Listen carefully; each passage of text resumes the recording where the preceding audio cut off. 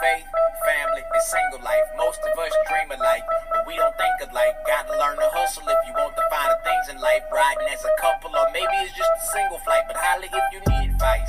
That's right, advice. If you're trying to be a wife or living the dad life. Maybe you moving slow or whipping the fast life. Either way, just pull up. Come on in and add ice. Just chill. Hey guys, this is your host, Miss Icy. You're tuning in to 88.7 KAZI, where we are on the Grow Through podcast/radio show. We are discussing the intersection of faith, family, and single life. And let me tell you guys, I am super excited for our guest this morning.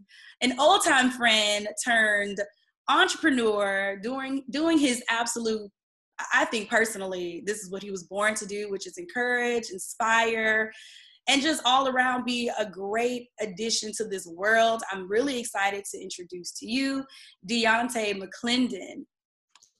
Dionte is an independent consultant and course instructor focused on youth and young adult engagement, employment, and events. He launched his business this year in 2022, and I'm so excited to support him this year and give him an opportunity to showcase his talents on our station. Without further ado, let me introduce to you, Mr. McClendon. Hello, Icy. How are you? I'm doing well. How are you doing today?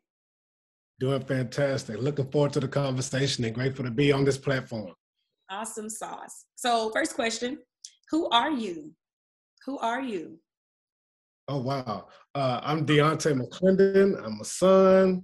I'm a gentleman. I'm a scholar. I'm a leader. I'm a mental health advocate. I'm a son of God. I think that's probably most important. No, all around pretty chill person. I love wings and I love tacos. So that's a secret about me, I guess. But no, I am into youth work and mental health, which I think we'll talk about during our conversation, which I'm excited about. Awesome. So where can we find you? Where can we find you? Sure, I can be found on Facebook, both Facebook and Instagram, both of them being Unlearning Youth. UNLEARNING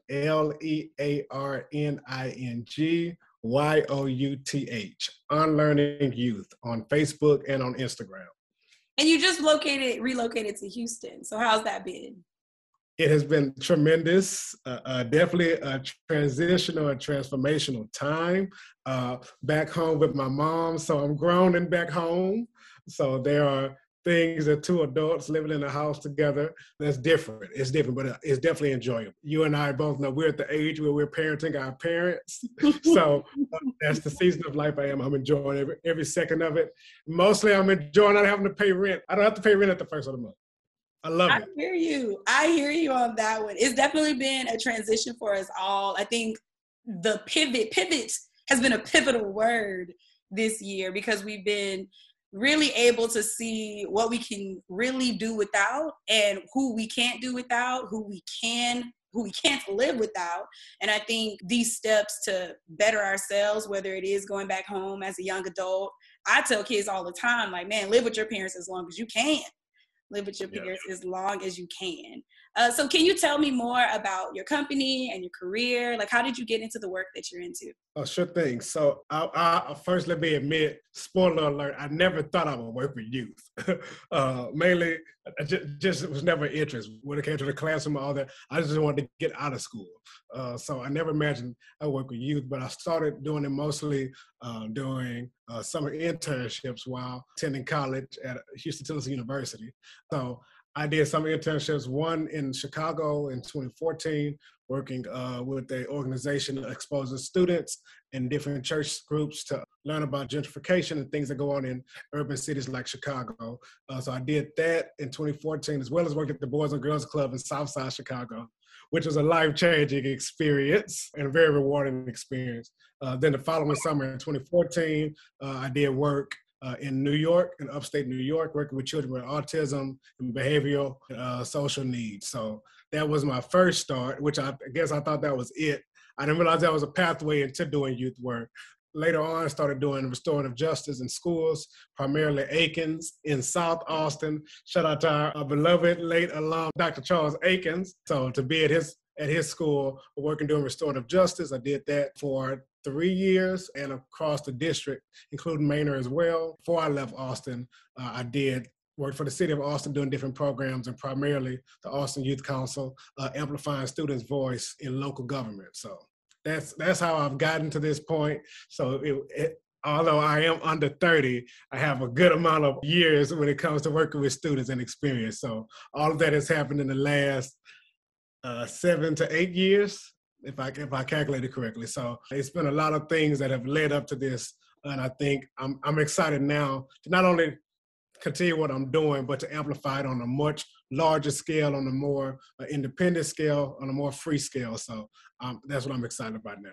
I have to agree with you on that one. And I hope y'all are paying attention to Dionte, like literally going through his expertise. I think a lot of the times we look at the younger people coming up, our young professionals coming up, and we assume that they don't have this experience. But because we were able to go to college, or we were able to be exposed to these different programs, these different internships, these different opportunities, we glean just like anyone else working through a 9 to 5, we glean.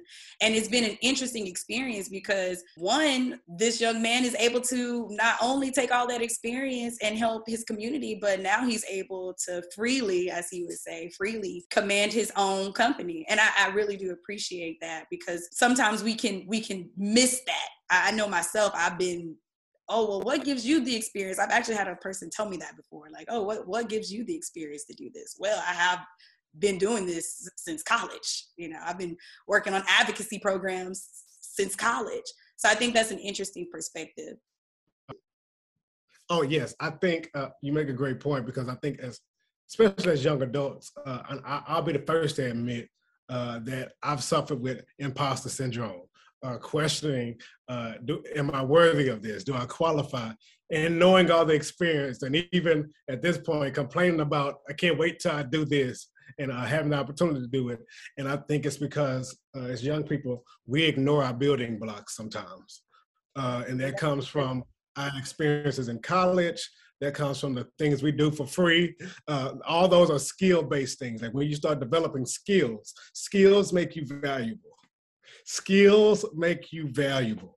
And it goes from graphics, that goes to being a plumber, that goes to knowing how to do hair, that goes to doing administrative tasks.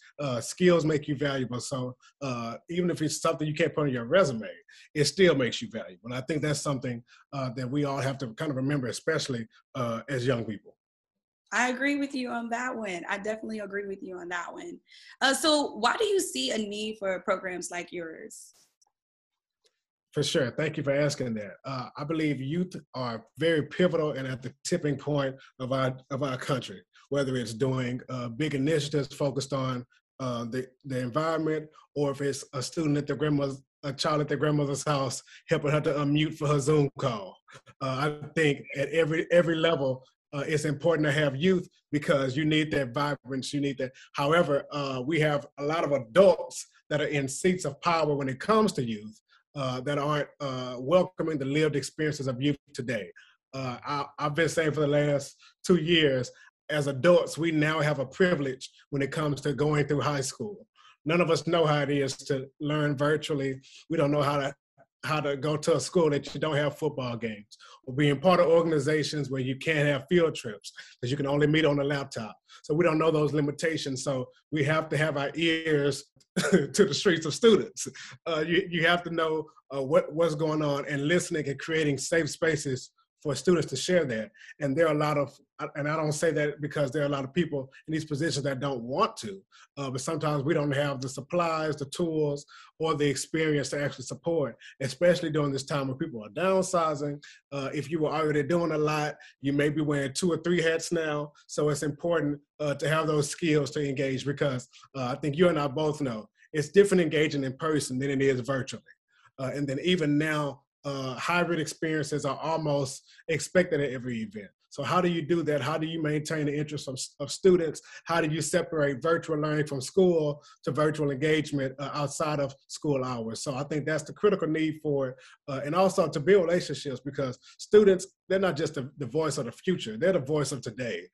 So when you look at things, especially we're talking about later, Dr. King was not an old man. He died in his 40s. He died in his 30s. So we have to understand that he was not old doing his work. If you talk about Jesus Christ, he was out of here at 33.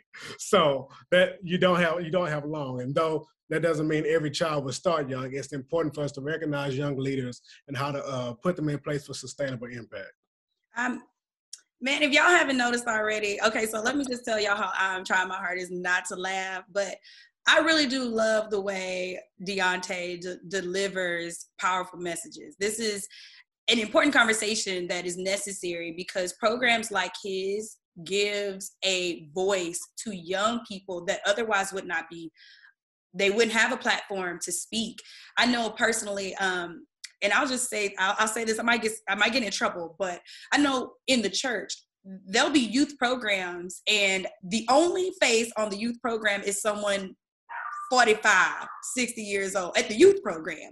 And then you want the youth to come to the program and then say, oh, they're falling away by the droves. We can't get youth in the doors. But you're not putting young faces in the seats in order to capture the audience of the people that you're trying to bring in, the attention of these young people, because quite honestly, there's a particular type of communication that needs to be had that only younger people will be able to voice. I asked this question to a young person. I said, well, how do you communicate? This young person was in their teens. I said, well, how do you communicate?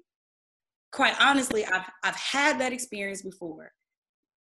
Older people on them flyers don't want to give you an opportunity to speak, don't want to give you an opportunity to bring in youth. The thing that gets me about that though, oh, they don't want anybody who might be fallible, right? Yeah. But the problem with that is you had early years as well, and those years were quite fallible. And now that we're in our fallible years, the years that, we can make these mistakes, we still can't be able to be leaders and make those mistakes. We have to be perfect, but the only way we can get to perfection is through an age. We can't be perfect now. And, there's a song by Jonathan McReynolds say, keep on walking with my limp. And I think that one is such a good one because God didn't call you to be perfect. He called you to make progress, and I think these type of programs in particular are so important because it allows teens to see and young adults to see that you don't have to be a certain age. I can't wait till I'm 15. I can't wait till I'm 18. No, man, let me tell you, if you got all them skills, you can do that now. Let me show you how to finesse them skills real quick, because you can do that right now. Yeah, for sure. And I think what you're saying is not only important historically from where we grew up during those times, but presently it's important. I was talking to a friend recently this week, and I was telling them, every pastor now has a social media ministry because we all had to pivot to use it, whether it's a tripod and a phone. So you see it on some people's lives, but I'm not trying to call them out. But you see it when a kid is setting up the camera, they're sitting in front of the dining room trying to preach, stuff like that. But you need young people just for things like that. But I think what you're saying historically, I've witnessed that as well. How do you expect kids to connect like that? And I always think about Moses was a very influential leader in the Bible. Moses led the children of Israel across the Red Sea. Moses wrote the 10 Commandments. Moses did so many miracles in the Bible. Moses delivered the children of Israel out of Israel from Pharaoh's hand. And that's a big deal. However, when it was time for Joshua to take over, he had to use new strategies. So he stood on Moses' shoulders, but he had to use Joshua's strategies. And I think what happens a lot of times in our churches, yes, we're doing things that are good, but is it in time with what's really relevant? Like for example, no one really cares about an usher being a junior usher anymore. No one really cares about being a junior deacon. Do you offer tutoring? Do you offer STEM programs? What connection do you have to the community? Are you solving issues when it comes to food insecurity? How are you going green? How are you preserving the earth that the Lord made? So I think as you're talking about that, we have to put students in a position that know they may not be able to sing, and look, they may not be able to preach, they may not be able to speak well, but can they do graphics? What skills do they have that we can welcome? When Jesus said, forbid, welcome the little children unto me, I don't think he just meant that for him to preach to them. We have to create welcoming spaces that let children come in, to let youth take the stage, to let young adults say, okay, this is a responsibility I would like to uphold. So I think what you're saying is very, very critical for our Black churches specifically. It is definitely something that you see across the, it doesn't matter where you look. I know for me personally, it wasn't as apparent until I went to church. It wasn't as apparent until I went to church. Mm-hmm. However, I definitely have seen it across, many platforms, faces, religions. It didn't even matter. I've seen it. But that brings us to our next question. What challenges have you experienced as a new business owner? I'm gonna go back to it. I guess I said it too soon. I'm gonna be very transparent. Imposter syndrome. Mm-hmm. Knowing my resume, knowing what I do, knowing what God has purposed in my heart over a year ago to do, and even making a move here to Houston, which is all of this is combined together. It's just you still suffer with, is this what I'm supposed to do? Can I do this? How am I going to do it? And in this season of my life, I've really been learning that sometimes I have faith in God, but sometimes it's even harder to have faith in me. And I struggle with, I know God can do it, but can God do it for me? So I'm in a season now of just trusting that I trust that I've sown seeds before. I've been loyal where I needed to for certain seasons, and just expecting God to rain favor while I do work, while I'm very strategic about things, while I'm laying the foundation for what's to come and what I'm building and what's launching this month. I am fully trusting God at a level I'll never have. So that's been a big thing. Imposter syndrome and just taking God out the box I may be putting him in. So I think that may be my two intersecting challenges. I agree. I agree with you on that one, because I myself have for many years went through imposter syndrome. I see it done here, I see it done there. Am I special enough? Am I special enough for God to bless me in the way that I've seen other people be blessed? Lord, I know that I've made these mistakes, and these mistakes seem so mounting. They seem like mountains in my life, and I don't know if these things are enough for you to bless me. But maybe it's just me. Maybe it's just me. I know for me, within the last year of my life, last year and the year before that, I didn't even know what imposter syndrome was. And I think when I found out what that was, I was like, man, I got to get this off of me. I got to get this off of me ASAP. I am tired of living in a shell of a life. I want to live free. I want to live with danger. Let me tell you how I want to live on the dangerous side with Jesus. Like, that's how I've been living life in the past 2 years of my life. It's been an interesting journey, and many of you have heard me tell my testimony across the station. However, it's been an interesting journey to really be in a space where I allow God to really use me, because for a long time I was so afraid of being used. But God still washes us clean, and he's still able to use those who are broken, those who are not whole. He's still able to use them. I just recently, and I think this was a poignant statement from a friend of mine. She says, have you heard of the broken pot? And I was like, no, the story of the broken pot, the man with the broken pot. I was like, no, I don't think I've heard that story before. She was like, well, there's this man who's walking up along this pathway, and he has a broken pot. And everybody's telling him, you need to throw away that pot. You need to throw away that pot.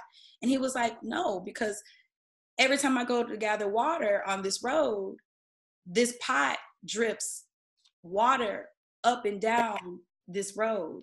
And from that, you are able to witness the grass be greener, you see flowers, you see all these beautiful things along the roadside, but that's only because I have this broken pot. And God is using broken pots in this season. He's definitely using broken pots in this season. And I'm a witness. I'm a witness to that broken pot. Which brings me to a question, and I guess we're already kind of like moving and grooving into it, but why do we need to unlearn? Why do we need to unlearn things? Because there are a lot of things that served us in certain seasons and certain generations that are no longer applicable.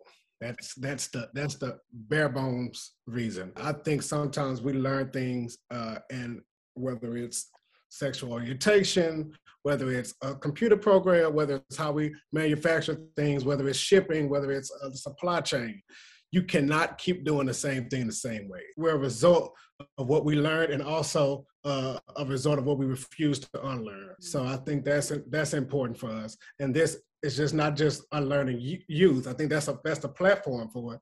But how do I unlearn within unlearning youth? I have to unlearn power struggles. I have to unlearn the need to always be right.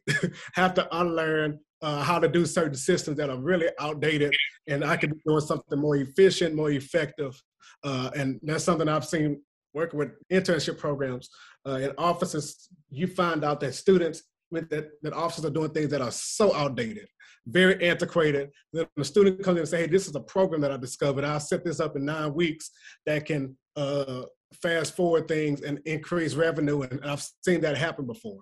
But you have to unlearn what has worked before. And that's the biggest thing. The hardest thing to let go of are things that work because you've seen the results, you've seen what it's proven to be, but it's also hard to accept that it may not be serving us any longer. So I think it's a process, and that's why it's not unlearn, it's unlearning, because it's a continual process that we're always unlearning something. And even at our young, big ages, there are some things in college we've had to unlearn for us to be successful here. And even for where we're going next, you just shared about it, pushing yourself past your comfort zone and going all in and really trusting God. You have to unlearn those fears, unlearn certain things. And even when it comes to youth, unlearning, you don't always have to have 30 years of experience to be right. So I think that's why unlearning is very critical for us. Dionte said, if it ain't broke, don't fix it. Well, it just might be broke. You know, it just might be broke. I know it's working, but it still might be broke. Yeah, it's moving too slow. Well, guys, you've heard it here first. Make sure you're tuning in. We'll be right back from this break. All right, guys, we are back from break, and I hope that you enjoyed a word from our sponsors. You know, they keep us running. They keep us going. So I'm so grateful that you stayed to hear the continuation of an awesome conversation with an awesome guest on the Grow Through radio show, where we discuss the intersection of faith, family, and single life on your favorite radio station, 88.7.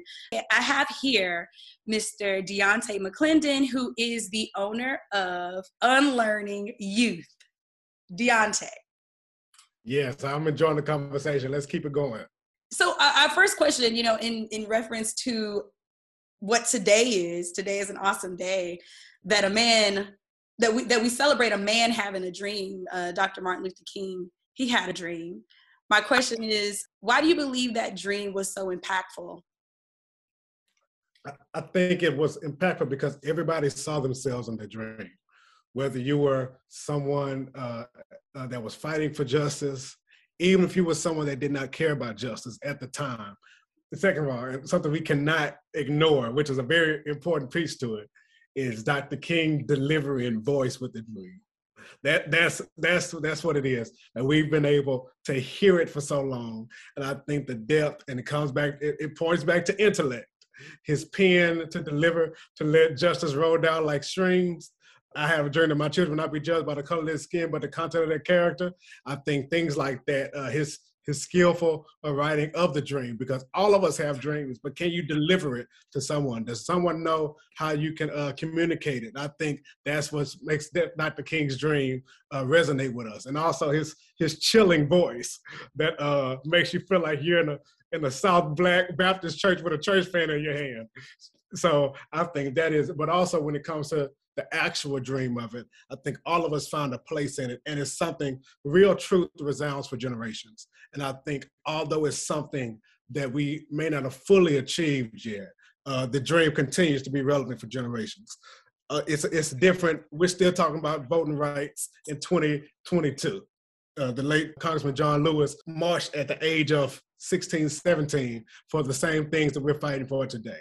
Sometimes I'll be honest with you, I struggle. Is the dream the right word? Because it's a dream, but it's also a reality. So I think it's learning how to cohabitate between living in the dream and living in the reality of it as well. Because I think we've made progress, but Lord knows we have a long way to go.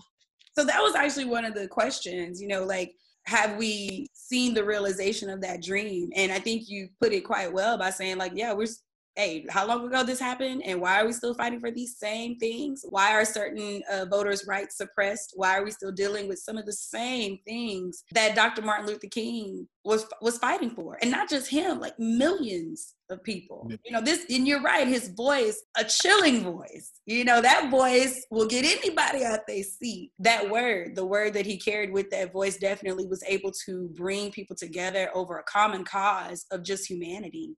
And I definitely agree with you on that one. So I guess in some aspects, and you let me know, the dream has not been realized, or? I think we're realizing it. However, Dr. King, we're realizing it from Dr. King in a more formal way. But unfortunately, we've had to realize how far we are from the dream through tragedy. When it comes to the death of George Floyd, when it comes to the killing of Breonna Taylor, when it comes to injustice, injustice always helps you see how close you are to change and how far you are simultaneously. And I think that we have to measure both and understand, like Frankie Beverly said, you have to choose joy and pain.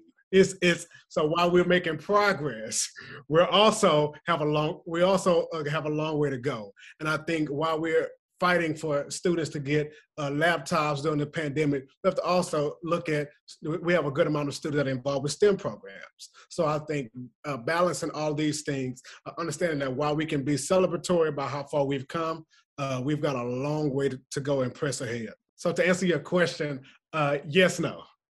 Yes, no. Yes, no. I hear you on that one. I hear you on that one. There's definitely, and it makes me think like, will it ever get better? Dionte and I were discussing over the break, how do we kind of close these gaps? Many of you know I'm a school teacher currently, and it's definitely a gap trying to make sure that these kids realize their dreams, which brings me to our next question. What is the importance of a dream, of having a dream? Dreams are important first and primarily because it helps you have something to look forward to tomorrow. When you don't have hope for tomorrow, you don't really care about the decisions you make today. And I think a lot of our students have very limited vision in social media generation. Everything's instant, where everything is quick, where you only want to care about yourself sometimes in a selfie time. It's hard for some students, and not even mention oppression, it's hard for some students to see beyond tomorrow, or to see beyond graduating, to see beyond the summer, to see beyond next week. And I think having something, especially if they're only seeing things within their environment. The only remedy I know for a bad environment is good exposure. So I think that's why we have to allow students to be exposed to things outside of their communities. I don't have too many meetings where I have to make a decision for you that youth are A, not in the room, or B, not consulted about it.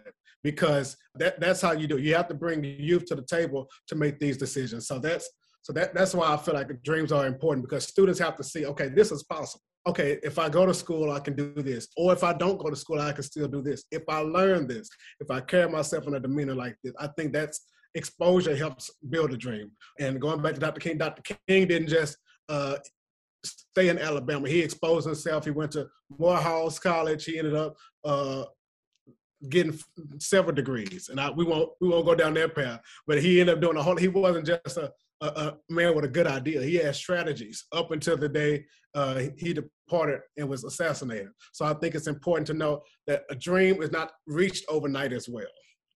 We have to teach children, teach youth, and sometimes teach ourselves that dreams are things you strive for. You don't get there overnight. you're going to continue to reach for it. So when instant gratification wants to sit in, you got to know this dream is ahead of me, because Dr. King's dream, he knew when he delivered it, it would outlive him. And I think we have to invite students, encourage them, and support them to dream as big as they can. And it's our responsibility to guide them and support them and not limit them. You just said a mouthful, honestly. So first, about that exposure piece, I'm stealing this from an individual named Jonathan Sprinkles. I was at an event where he was speaking, and he said, exposure expands expectations. And I think that's such a profound statement, because I worked at an inner city school when I first started into youth, working with youth and young adults. I took them on a bus ride from Burnett Road all the way downtown. The kids were shocked about downtown. They had never been downtown. They live 15 minutes up the road. They live in Central North or Austin. They came down to East Side, never been downtown. Oh, Miss Icy, look at that big old clock. Oh, you mean the UT clock tower? Oh, Miss Icy, look at that carriage. Oh, you mean like the carriage that everybody ride on? Wow. Exposure expands expectations. And you mentioned something else about bringing students to the table. I've also learned this, just teaching, being in a classroom, being with students. When you allow them to eat at the table for free, they start adding to your table. I've had many students, hey guys, at the end of the year, we're raising money to go to Gaddiestown because y'all done such a great job. I've had many students come up to me since that one time, Miss Icy, can I give you this much money? Can I donate to some of the students coming? Whereas if I didn't give them the opportunity to buy in, they wouldn't. But since we give them that opportunity to buy in, they want to invest. They want to be a part of the culture of it. But when we don't let them be a part of the culture, then we're sitting there saying, oh, they don't want to be a part of nothing. The youth don't want to be involved. They just know. No, it's because we don't give them an opportunity to sit at the table. We don't give them an opportunity to sit at the table. I'm not saying let the little kids sit and listen to the adult conversations when you're talking about nonsense and then they groan for no reason. I'm saying allowing them to sit and get the wisdom from those conversations, to glean truth from conversations that we have. I get reminded all the time of Jeremiah having his wiser counsel around him. This is a young kid learning how to be a king, and the only way he could have done that was sitting amongst higher council, listening in. I know he just wasn't out there reading books all day. No, this man was listening in to these conversations, and somebody was saying, now you heard what he said, now this is how you should handle it. We'll give you an opportunity to choose which way you think you should go about this, and then allowing them to choose, and you're guiding them in the direction that they should go. But I thought that was really good, a very good statement about allowing the students to be at the table. And with bringing students to the table, you have to bring them to participate and contribute, and not to be props. And I think a lot of times we'll bring kids and youth for a flyer, for a marketing event, for one event, to get 1,000 kids in there so we can get our grant or our scholarship or whatever it is, without really caring about the real needs of students. And that's something I'm very excited about in this season, is how do you create authentic, genuine spaces that welcome students? Because students know when you're authentic and when you're not. And sometimes they may not say it, but they show it by not showing up. So purifying your intentions is really, really important. And when it comes to exposure, one of the things I enjoy the most by working with students is traveling with students. There are a lot of students, as you said, they haven't been to the Capitol. So you can imagine some have never been on a plane before, never been to DC, never been in the nation's capital. I've taken students twice to the African American Museum in DC. And it's just an amazing experience for them to even just be there. And I think just allowing students to see, look, there's a world beyond your comfort zone. And one of the things I'm grateful for, I've had students that we've gone to DC or around the country, and we make sure we take them on college campuses. And because we've exposed them to that, they now are attending school there. And it's like those small little inklings of exposure can really change the trajectory of someone's life, especially a young person. Well, we say young people, but I personally believe everybody's young in spirit. You just allow yourself to be squared up, if I could use that, boxed in, closed-minded. But if you keep the spirit of a kid, you stay inquisitive, you stay curious about so many things, like God will give you a refreshing, and you'll wake up one day and be like, man, I want to go and do water polo. Don't know why you didn't got an inspiration to go do water polo, but it's because God has been giving you the things of your childhood. You know, I used to want to do gymnastics when I was a kid, you know, so I went and started doing a gymnastics class. You know what I mean? Like, and quite honestly, I always wanted to box. So last year I went to a boxing gym and I just went to do it because, oh, well, you know, I'm tired of being afraid. You know, I'm tired of being, what are they going to think? And, you know, I always tell my kids, like, now is the time to do any and everything you ever wanted to do in life. Like, do it. Make all your mistakes. Don't let not one person tell you that you cannot acquire this, you cannot do this, you cannot succeed in this, because those people have built the box up in their head already about your limitations, but you have none. All you got is time. You ain't got nothing but time on your side. And the secret of it is, there's mistakes in every age bracket. So you're going to have young mistakes. You're going to have middle-aged mistakes. So you just have to make sure you do the right mistakes in the right season, the right age bracket. And it is okay. I think some of us, it's not that we have a problem making mistakes. We're fearful of what happens after a mistake. Will I lose my reputation? What will happen? Do I lose my money? Can I get this back? Because we have so many things going on. But like you said, to live childlike and say, let me go for this now. I agree with you on that one, because what you don't want to do is be 30 years old learning mistakes that you could have avoided if you did it when you was 18, quite honestly. Okay, so the next question. Okay, so you own a business that gives back. Why is mentoring crucial in this day and age? Exposure. What you just said, we just talked about. Exposure is key. Just letting students ride with you. Let students be in the same room with you. Let them see you. I saw one of our alum, they recently got a home, and they were letting their 5-year-old son sign the paper with them. Now, he doesn't know what he's signing, but that's a memory he won't forget, though, that my mom was a homeowner. So I think just bringing children along with you, and then mentoring is passing things on too. I'm very big on succession. You're not going to always be the young leader. You're not going to always be the leader in position. Who are you passing this on so that what you do lives beyond your time frame, beyond your years? Because no matter how long we live, none of us can carry the whole world. And I think just that succession of trying to pass things on. Why are we holding on to things that work? I don't, you know, we had this thing about getting out the mud. I don't want my kids to have to get everything out the mud. Now, I do want them to learn how work ethic, but I do think there's a point where you realize, okay, let me pass on some of my wisdom. Let me pass on some of my inheritance. Let me pass on some of the skills that I've acquired, because those are things that are very important with mentoring. And I was in the awesome chapter, 100 Black Men, and we always said, what they see is what they'll be. And I'm a huge component of that. What children see, what youth see, and even what our neighbors see is what they'll be. Because Bishop T.D. Jakes, he always says, we teach what we know, but we reproduce who we are.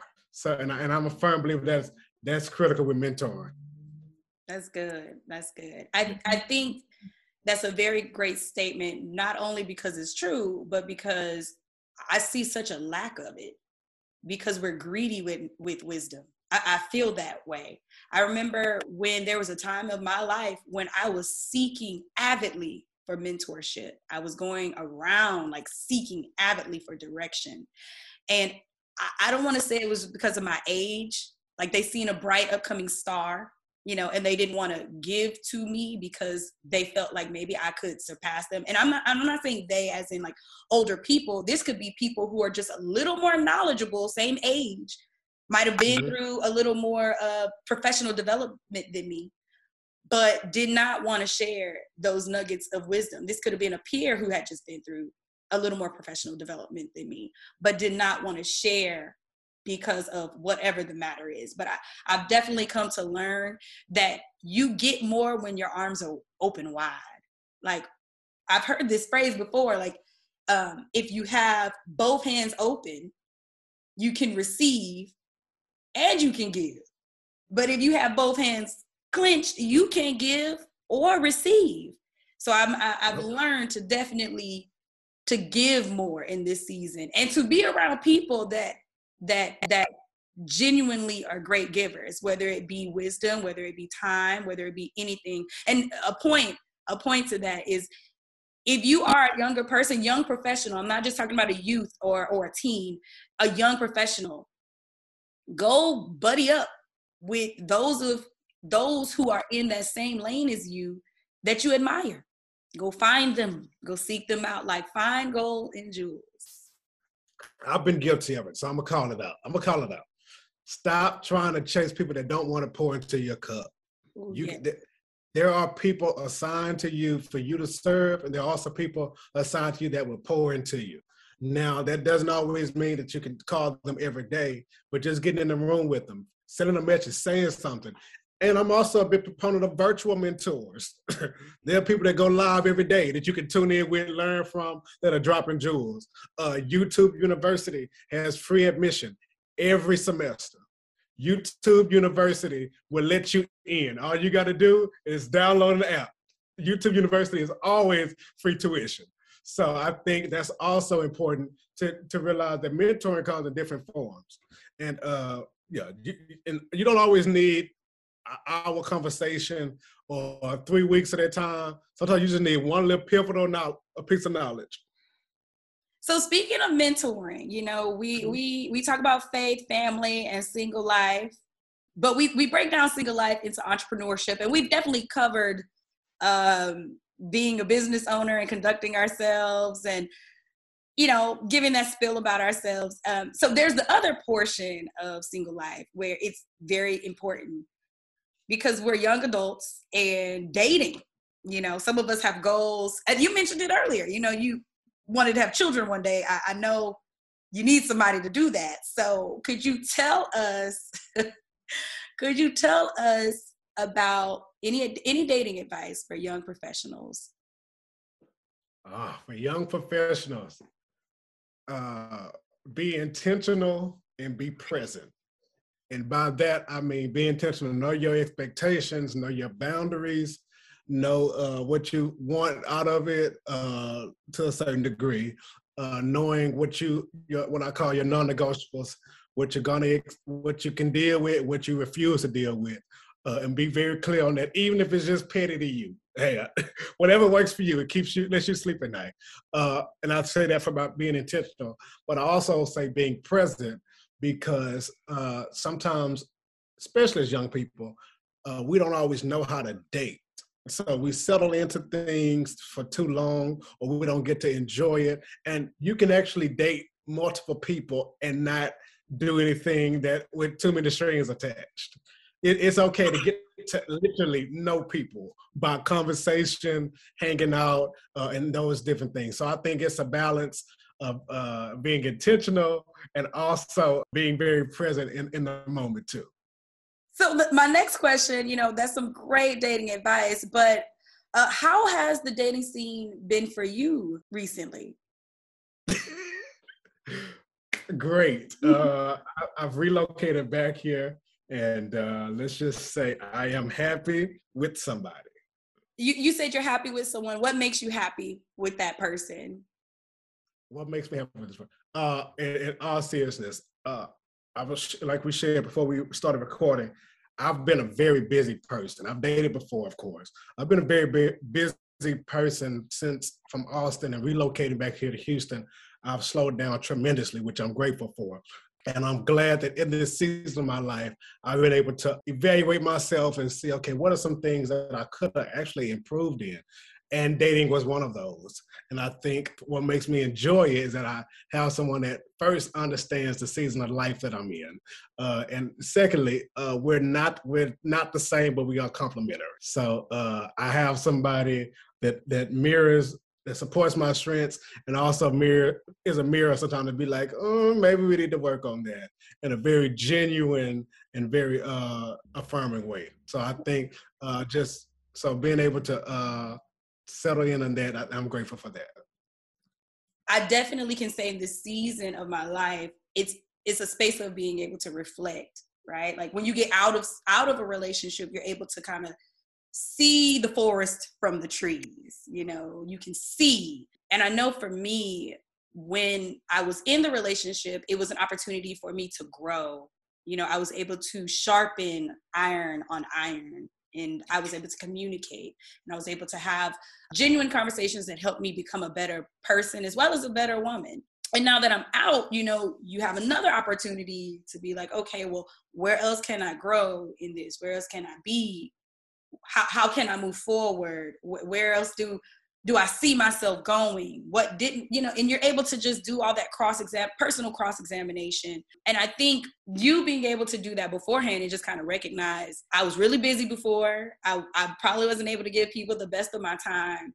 And now I'm in a season of my life where I can slow down and really concentrate on a person is important, because when you are moving and grooving as a young adult or a young professional, you just moving and grooving. Like, okay, well, they missed boat. Oops. And I think that's important, though. It's important. You should know where you are. I think that's important. Yeah, yes. And all that you're saying is true. And if I can give advice to young professionals, date someone by how they relate and not by their resumes. And I say that because sometimes we want to get with some people that are famous or have big names in the community, or we feel like they can uplift our business, and all those things are great. I think you should get somebody like, but at the end of the day, when it comes to a relationship, that person's not going to be with you in the boardroom all the time. You want someone that supports your mental health. You want someone that supports you, especially if you're a young professional. We compete with grind culture a lot of times. Somebody say, hey, you need to slow down. Hey, have you eaten? And I think having somebody that you can build with in that type of capacity, even if it's just dating, I think that's significant, because everybody that looks good on paper and posting stuff on social media, they ain't got no social skills in real life. Look, if you like food, can she cook? Huh? I wish I had a praying church. Do they have fun? Can you unwind with them? Because you don't want to be talking about business or government or deep conversations all the time. So that's been a big relief and a blessing for me. I love that. I love that you said find somebody complimentary. I'm following the White Rabbit this year, and everybody for some reason has been saying certain words, and I'm just like, man. I recently just had a friend tell me, Icy, don't just look for compatible, look for complimentary. And I was like, that's good.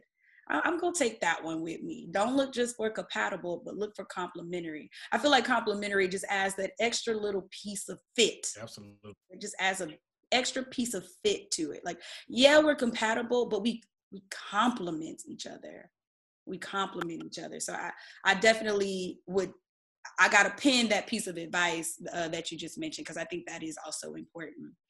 Well, we are almost down to the last few of our questions.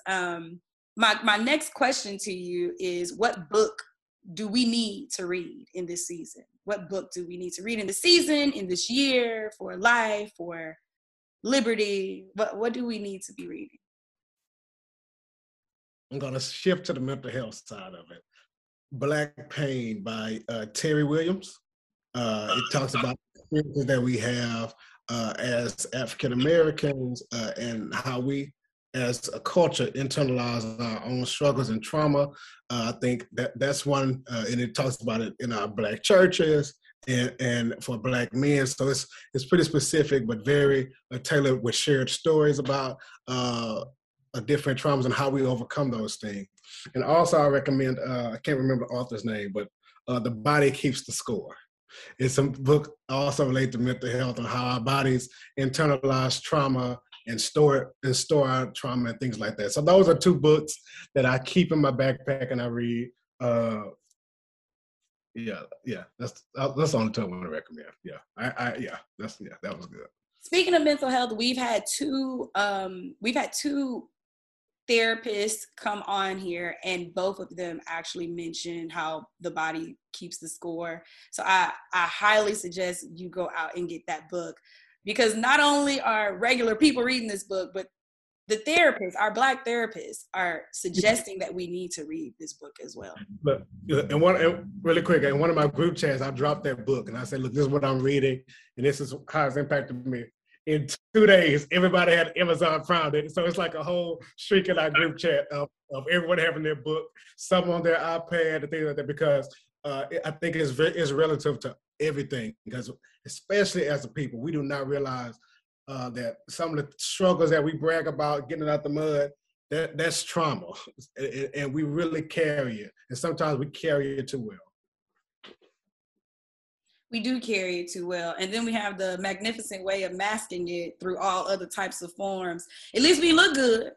We don't look suicidal. We don't look anxious. We don't look, and we look good. We look good. Some Black folks gonna do. We gonna look good. We gonna look good. Last question for you. Bible verse that helped you this week. Bible verse that helped you this month. Bible verse, I'll say for this week, is someone actually encouraged me with it. Galatians 6:9. Be not weary in well-doing, for in due season you shall reap if you faint not. And I think sometimes we want due season, but we're really more focused on you season. When can you do it for me? When can you show up? When is it going to be? But it's like in due time, because what's worse than no blessing is a premature one. So I'm in a season of actually taking all that in and not being weary and good, doing well, because the work we do gets tiring. The work we do gets exhausting. You and I both know the pay will never meet the service. The more you solve issues for students, the more you discover there are a million more, whether that's for food insecurity, digital divide, all of these things that are playing roles in our local communities. But we cannot get weary in doing it. It didn't say we couldn't get tired. We just can't get weary and quit. And so due season is a big one for me. I live on Psalms 121, and this pandemic has always been Psalms 91.